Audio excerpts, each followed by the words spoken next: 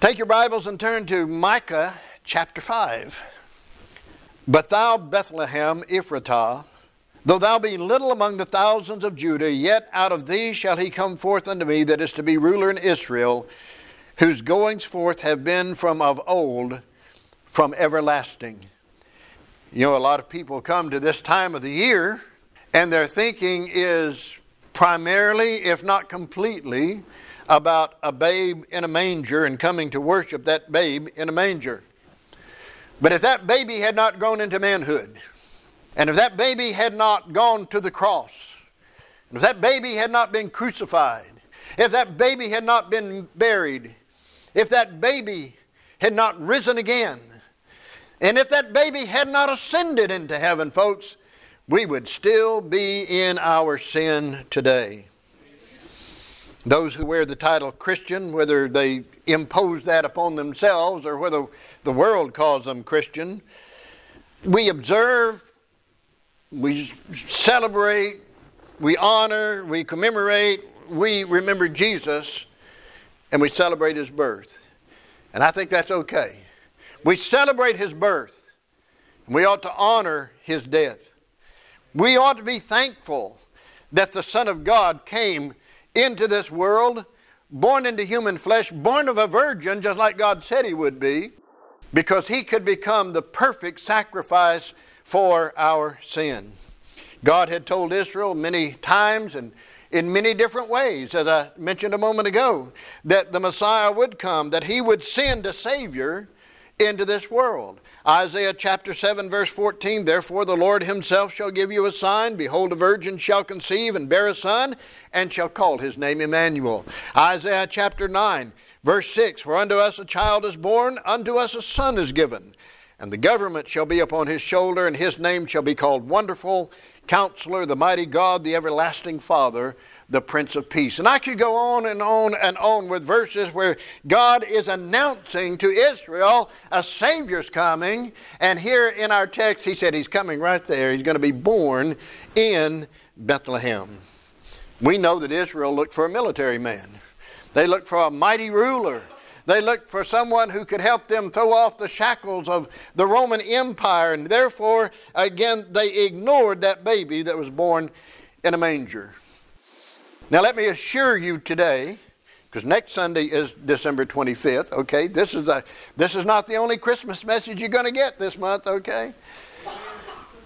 December 25th is not the beginning of Jesus. Get what I said? December 25th is not the beginning of Jesus. It is the day that we have chosen to celebrate, to commemorate His birth, His coming into this world. Now, I don't know, I personally don't believe that Jesus was born on December 25th. I've studied how that date came about, and I'm not going to spend time talking about that this morning. I rather think there's some other dates that could be given. But anyway, Jesus came into this world just like the Word of God says He came into this world. And He is just as eternal as God is, okay? The coming of Jesus is special to us. And what I want to do this morning is talk about Jesus. I mentioned in the Sunday school class, we were studying in the 3rd chapter of Acts. And after Peter had healed the lame man, Peter didn't take any credit for it. Peter said it's by the name of Jesus that this man was healed. And I pointed out that all glory ought to go to Jesus. That's what we do in our worship services here. All glory goes to Jesus. If you've noticed for the last several months, our sign at the very top of it has said Jesus. And I don't know how long I can continue that, but I'm getting ready. I've got to change the sign and it's got to say, now we celebrate the birth of Him. And next week, we're looking forward to living the new year with Him. But it's all about the Lord Jesus Christ. So I want to talk this morning about the eternal Jesus, the preeminent Jesus, and best of all, the coming Jesus, folks. Let's go back to our text for just a moment and see how clearly God told Israel that Jesus would come. Again, He says, Bethlehem Ephratah, yet out of thee shall He come forth unto me that is to be ruler in Israel. Listen to this. Whose going forth have been from of old, from everlasting. Going forth talks about His descent. It talks about the source of someone. It talked about the source of something. And so he's come from of old. From of old talked about anciently. It talks about that person, that thing that is ancient. And then everlasting literally means, I like this, time out of mind. Have you ever tried to think about eternity? You know what that is? That's time out of mind, folks. Can you imagine, first of all, and here's why some people have a problem accepting God, because God is eternal. God has no beginning, no ending. And some people can't imagine that, can't quite grasp that. We can't grasp that with our finite minds, but we have a God who is eternal, who has no beginning. And one of these days, when we go to be with the Lord, we're going to live on into eternity and have no ending. We will have an ending in this flesh, but in our spirits we will not. And so we will live into eternity. Now, can you grasp that? Well, when will it end? It won't. It's eternal. It is time out of mind. It was referred to as the vanishing point. I can think so far, but folks, I can't think past eternity. And so look at what God is saying to Israel. The one who is coming is eternal. He's coming from time out of mind. He's coming from that point that you cannot imagine. In fact, basically what Micah is saying to us, or God is saying to us through Micah, is that He is the Ancient of Days. Listen to Daniel chapter 7, verse 13. I saw in the night visions, and behold, one like the Son of Man came with the clouds of heaven, and came to the Ancient of Days, and they brought Him near before Him. And there was given Him dominion and glory, and a kingdom that all people, nations, and languages should serve Him. His dominion is an everlasting dominion which shall not pass away, and His kingdom that which shall not be destroyed. We look forward to the coming of Christ, don't we? We pray. We're supposed to pray. We're taught to pray for the coming of Jesus. And one of these days He's coming. He'll set up His millennial kingdom upon this earth. And after 1,000 years, God will melt this thing down and create a new heaven and a new earth. And we will be with Him eternally there. But somebody put it this way, Daniel 7, 13 and 14. Somebody put it this way: He has given authority, honor, and sovereignty over all the nations of the world, so that the people of every race and nation and language would obey Him. His rule is eternal. It will never end. His kingdom will never be destroyed. I tell you what, when King Jesus sets up His throne, it will never be destroyed. Listen to what Revelation says. They're praising Jesus in the book of Revelation, especially chapters 4 and 5. And chapter 4 verse 11 says, Thou art worthy, O Lord, to receive glory and honor and power, for Thou hast created all things, and for Thy pleasure they are and were created. Chapter 5 says this, verse 13, And every creature which is in heaven and on the earth and under the earth, and such as are in the sea and all that are in them, heard I saying, Blessing and honor and glory and power be unto Him that sitteth upon the throne and unto the Lamb forever and ever. The eternal Jesus. He's as eternal as God is, and He will be eternal as God is. Reminds me of Philippians chapter 2, verses 9 through 11. You're familiar with those verses. Wherefore God also hath highly exalted Him, talking about Jesus, and given Him a name which is above every name, that at the name of Jesus every knee should bow, of things in heaven and things in earth and things under the earth, and that every tongue should confess that Jesus Christ is Lord, to the glory of God the Father. You know what it says? Jesus is the one. Jesus is the eternal one. Jesus is Lord. Jesus is God. And so John 1:1, John declares that Jesus was right there with God in the beginning. In the beginning was the Word. The Word's talking about Jesus, because you get down to verse 14, and verse 14 says, And the Word was made flesh and dwelt among us. So we know who that is. That's Jesus. In the beginning was the Word, and the Word was with God, and the Word was God. But John says He was in the beginning with God. And by the way, John says that Jesus and God are one and the same. Writing under inspiration of the Holy Spirit, he says, And the Word was with God. The same was in the beginning with God.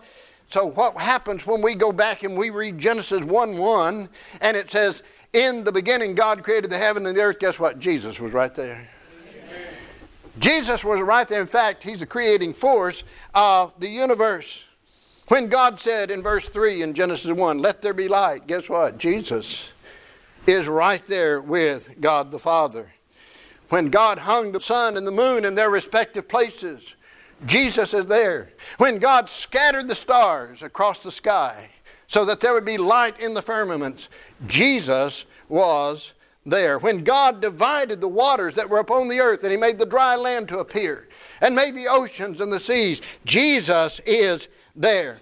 When God spoke and He created the great whales and every living creature that moveth, Jesus is there. He was there in the beginning. He is the beginning. And when God said this in Genesis chapter 1, verse 26, when God said, let us make man in our own image, and that talks about the blood-flowing, shadow-casting likeness which we intend to become. You say, why does man look like he does? Because this is the image God intended to take on when Jesus came to this earth. Let us make man in our image and the blood-flowing, shadow-casting likeness which we intend to become, pointing toward the incarnation. And He said, and after our likeness. Who was God talking to? Well, He was talking to God the Father, God the Son, and God the Holy Spirit. And Jesus was there. In fact, John chapter 3 and verse 3 tells us again that all things were made by Him, and was not anything made that was made. The eternal Jesus. And listen to what the Apostle Paul says about Him in Colossians chapter 1 verse 15. Verse 15, he's talking about Jesus. He calls Him, or he says of Him, that He is the image of the invisible God, the firstborn of every creature. Those words firstborn talk about priority. They talk about sovereignty. Jesus is Lord. Jesus is sovereign over every creature. And He's saying that Jesus is prior to everything in creation, and Jesus is over everything in the creation. And so we see His pre-existence long before December 25th, 2,000 years ago, okay?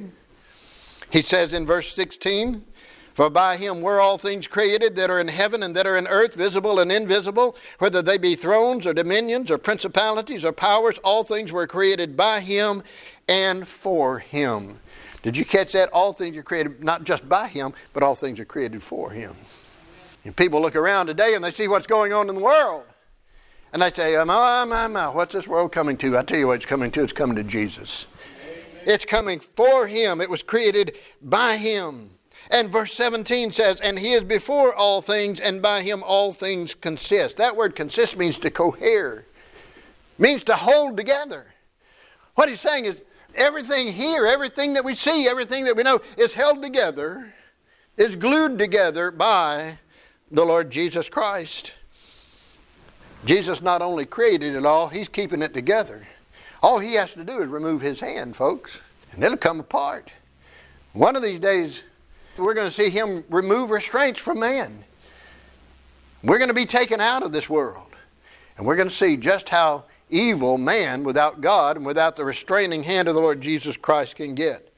And then verse 18, I especially like verse 18 in Colossians 1. He says, and He is the head of the body, the church, who is the beginning, the firstborn from the dead, that in all things He might have the preeminence. That word preeminence, by the way, has the idea of first place. You know who's to have preeminence in this church and in every New Testament church? Jesus. By the way, when we meet together, Jesus is here. Okay? He was there in the beginning. He is here right now, and He is going to be here, and we're going to talk about that in a few minutes. But Jesus is here. For where two or three are gathered together in my name, He said, there am I in the midst of them. But again, the scripture says Jesus is to have the preeminence. We're going to come back to that in just a moment also. And then He says in verse 19, for it pleased the Father that in Him, that's Jesus, should all fullness dwell. Now that word fullness is an interesting word. It is the word pleroma. And you have to get into understanding a little bit of Gnosticism. It's the reason God led Paul to use this word, because the Gnostics taught that Jesus really wasn't God. The Gnostic taught that Jesus was some kind of step down from God. He was actually some kind of an angel. He really wasn't divine. But God led Paul to use a word that said Jesus is the fullness of God, which means the sum total of divine powers and attributes. That's who Jesus is. All of the attributes of God, all of the power of God are in Jesus Christ. In Him dwells all the fullness of God as deity. Jesus is the virgin-born, only begotten Son of God. He is, yea, God in the flesh. And it says it dwells in Him, which means that it is permanently at home and settled down in Him. You know, there's some that taught that Jesus didn't take on the characteristic of God until his baptism and lost it before his crucifixion. Well, if that's true, we don't have a Savior, folks. But because we have a virgin-born Savior who went to the cross, and he is and was God, and he died there for us, we have a Savior, and his name is Jesus. There never was a time when Jesus was not the fullness of God, and there never will be a time that Jesus is not the fullness of God.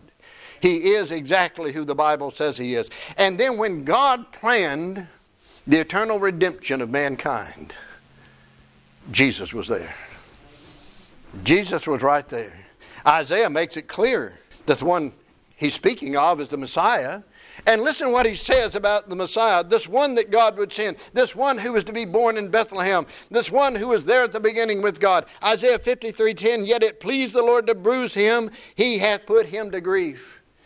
Calvary was not an emergency plan by God. It was God's design. Now, I don't understand everything about this, and I don't think you do either, but God, knowing that man would sin, went ahead and created man anyway. And God, knowing that he would have to pay the price for mankind's sin, went ahead and created man anyway. And God designed before he ever created man, because over in the book of 1 Peter chapter 1 verse 18, it tells us, and we'll read that in just a moment, but it tells us that before the foundation, the creation of the world, Jesus was in the mind of God, was already on the cross. God designed what we call the plan of salvation. God designed the sending of Jesus. God designed the suffering of Jesus on the cross before he ever made man. Isaiah 53 verse 7, he was oppressed, talking about Jesus, and he was afflicted. It says he was taken, I think in verse 8, from prison and from judgment. Verse 9, and he made his grave with the wicked and the rich in his death. That was prophesied hundreds of years before Jesus ever came. Now, either Isaiah was a really good prophet, or he got his information from God, and I believe he got his information from God. Isaiah 53:5, the chastisement of our peace was upon him, and with his stripes we are healed. Because of the sacrifice of Jesus, you and I are saved today because of our repentance toward God and faith in that sacrifice, in that price that Jesus paid. 1 Peter chapter 1 verse 18, for as much as you know that you are not redeemed with corruptible things as silver and gold from your vain conversation received by tradition from your fathers. That just says we got our sin nature from our fathers, okay? But with the precious blood of Jesus, as of a lamb without blemish and without spot. And listen to this in verse 20, who verily was foreordained before the foundation of the world, but was manifest in these last times for you. We're saved by the blood of Jesus Christ. When we sing that song, there's power in the blood. I've heard of preachers who wanted to, and I've heard of people who want to take the reference to the blood out of hymnals. I don't want to do that, folks. I want the blood. Without shedding of blood, there is no remission of sins, the book of Hebrews says. We are under the blood. In fact, over our entranceway at our house on the outside. We did this years ago. In fact, in 2020, when COVID was going around and we couldn't meet for Easter Sunday service, and somebody suggested it, and I thought it was a good idea. We have a red cloth that goes across and hangs down on either side. You know what that says? This house is under the blood. And folks, under the blood means that we know Jesus Christ as our personal Savior. Jesus is the eternal Jesus. He is God. Well, let's go back to Colossians 1 for just a moment. Because the Word of God says he is also to be the preeminent Jesus. He is the head of the body, the church, who is the beginning, the firstborn from the dead, that in all things he might have the preeminence. I said that word preeminence means to be first. Means to be first in rank. Means to be first in his influence. It is from a word which is a contracted superlative and means foremost in time, in place, in order. In other words, God led Paul to write this, that Jesus is to be first in everything. He is to be, and we know he is, the head of the body, the church. And so in everything we do in this church, Jesus Christ must come first. If we're to be obedient to God, he must come. How do we bring glory to God? Now, you know I'd get around to this scripture. Unto him, unto God be glory in the church, what? By Christ Jesus. Throughout all ages, world without end. How do we glorify God as a church? By lifting up Jesus. Jesus said, if I be lifted up, will draw all men to me. And so as a church, we are to lift up the Lord Jesus Christ in Sunday school, Wednesday night, in our worship services, in ladies' auxiliary, in everything. We have vacation Bible school in that, in everything that we do as a church, folks, in our fellowships. As a church, Jesus must be lifted up. We saw last week in the message, if you remember it, if you have a memory like mine, you might not, but we saw last week in the message that Jesus desires to bring glory to God, doesn't he? That's the desire of the Lord Jesus Christ. And so if we lift up Jesus and he desires to bring glory to God, we're going to be bringing glory to God. We're not here to glorify men. We're not here to give men the preeminence. We are here to give the glory to God and to lift up Jesus Christ. You know, we just had some very beautiful music. We had some specials in that music, and they were beautiful. We should first acknowledge the talent and the ability that was given to that individual by God. Thank you, Lord, for giving these people who sang that ability, that talent to be able to sing. I love to try to sing. And you notice I said try. Texting back and forth with Sister Vicki yesterday, I said, I got one talent, I can talk. That's it. You know, I try to sing, but I can talk. But thank God that he gave these people, our musicians, the ability to play instruments. And Brother Rick, since he said amen, Brother Rick, the ability to lead and to put this together. We thank God for that, but we don't lift them up. It's okay to go up to them and say, you did a good job. I don't think there's anything wrong with that. I don't think we're elevating men when we do that. As long as we keep in our minds and in our hearts that this ability all came from God. You know, and you might figure I'd say this too. You know, it's even okay sometimes to tell the preacher you enjoyed the message. Not that I'm asking. And it's okay to say amen sometimes. Amen? Thank you. I thought I'd ask for that one. Someone does a good work around the church. Thank them. But thank God first. Be thankful to the Lord Jesus first, because Jesus is to have the preeminence. But not only in this church, Jesus is to have the preeminence in our daily lives. You know, that's one of the great things about being a child of God, is that we can go out and give Jesus preeminence. In the hearts of his people, Jesus is to be number one. Too often, something else happens though, doesn't it? Schoolwork, just work, hobbies, recreation, things that we want to do, sometimes just get in the way and commonly take first place in our lives. And that happens way too often today. You know, we're looking, I mentioned to the Sunday school class, we got to talking about the lame man. Once he was healed, people noticed that there was a change in his life after he had healed. And I pointed out that, listen, after we're saved, there ought to be enough significant change in our lives that people will notice it, especially when we're publicly professing Christ as Savior, that people will notice it and people will want to know what's going on. The Scripture says those folks in Acts chapter 3 were amazed at what had happened. Hey, when's the last time somebody was amazed at my life or your life, huh? Because we lived like children of God, because we followed the Lord Jesus Christ. Too many times we let other things get in our way. Sometimes we let, and I'm going to meddle now, sometimes we let our feelings get in the way, don't we? Well, I just don't feel like a Christian today. Yeah, but you still are one, all right? But that's why Christ ought to be first in our lives. The world ought to see something in us. I shared with the Sunday school, I've got to tell this. I shared with the Sunday school class, I was going in Walmart the other day, and there's a lady out there ringing the bell. And she was very nice. I don't know if she thought complimenting me would get some money in the pot. I don't know. But she said, well, you're a distinguished looking gentleman. And I thought, well, I don't know why I look that way.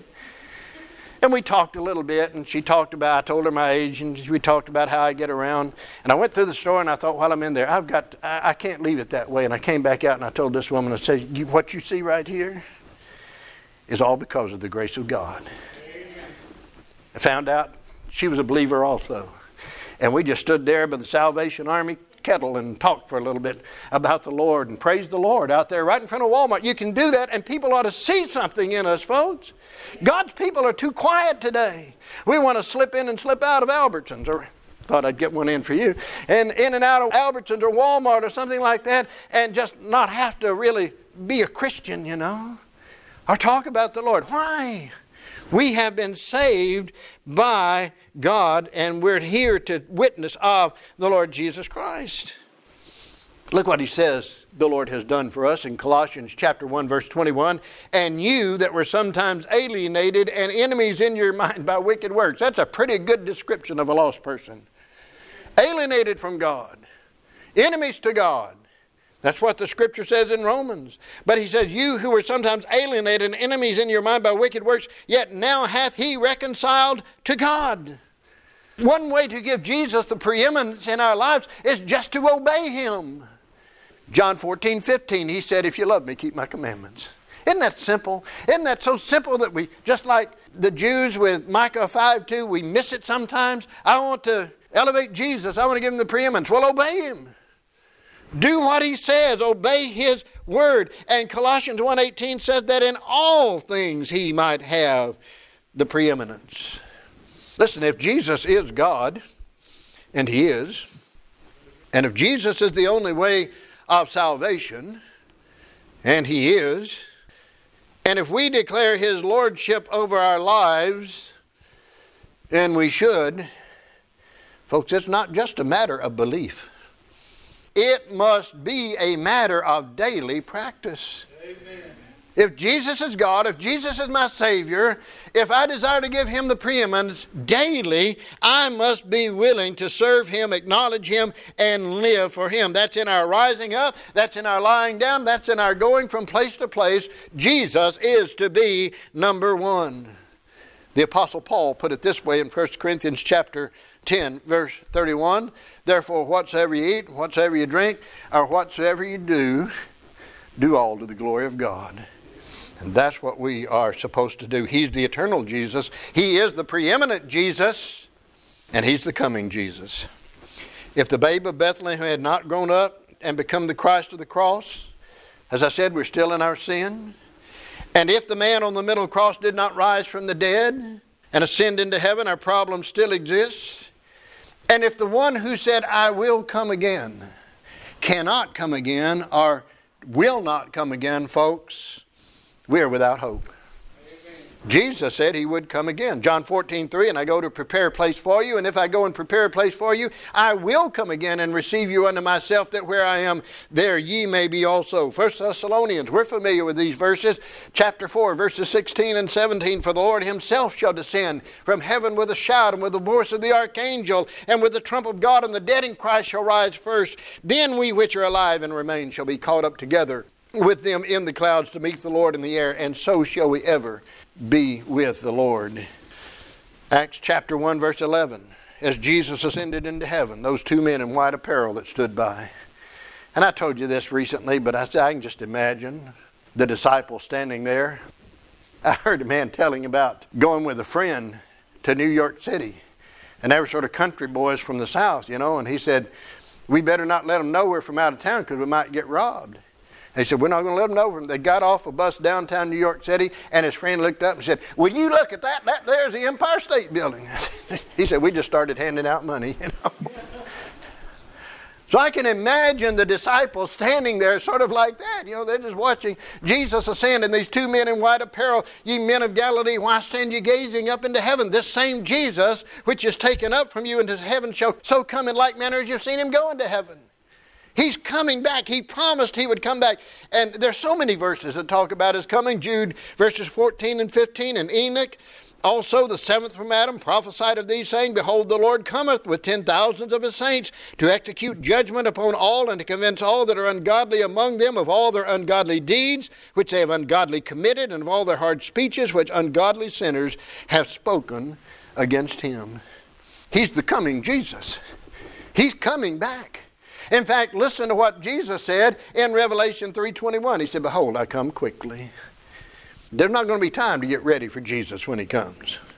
We better live ready for Jesus, folks. If somebody's lost, they say, well, I'll wait till the last minute and be saved. You may not have a last minute. And when Jesus comes, you won't have the last minute. He will appear in the clouds and we'll be caught up. and those who don't know him will be left upon this earth. Revelation 16:15, he said, behold, I come as a thief. Well, how does a thief come?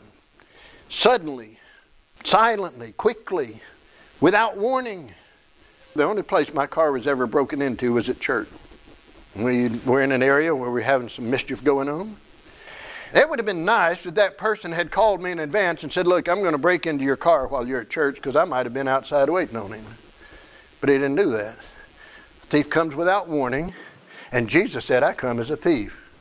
We know, and we can know the season of his coming, but we don't know the day and we don't know the hour. We better live ready. And then he said in Revelation 22:12, behold, I come quickly, and my reward is with me. Jesus is coming. And the second coming of our Lord Jesus Christ is what sustains us, folks. The promise. See, we know that he's able to keep that promise.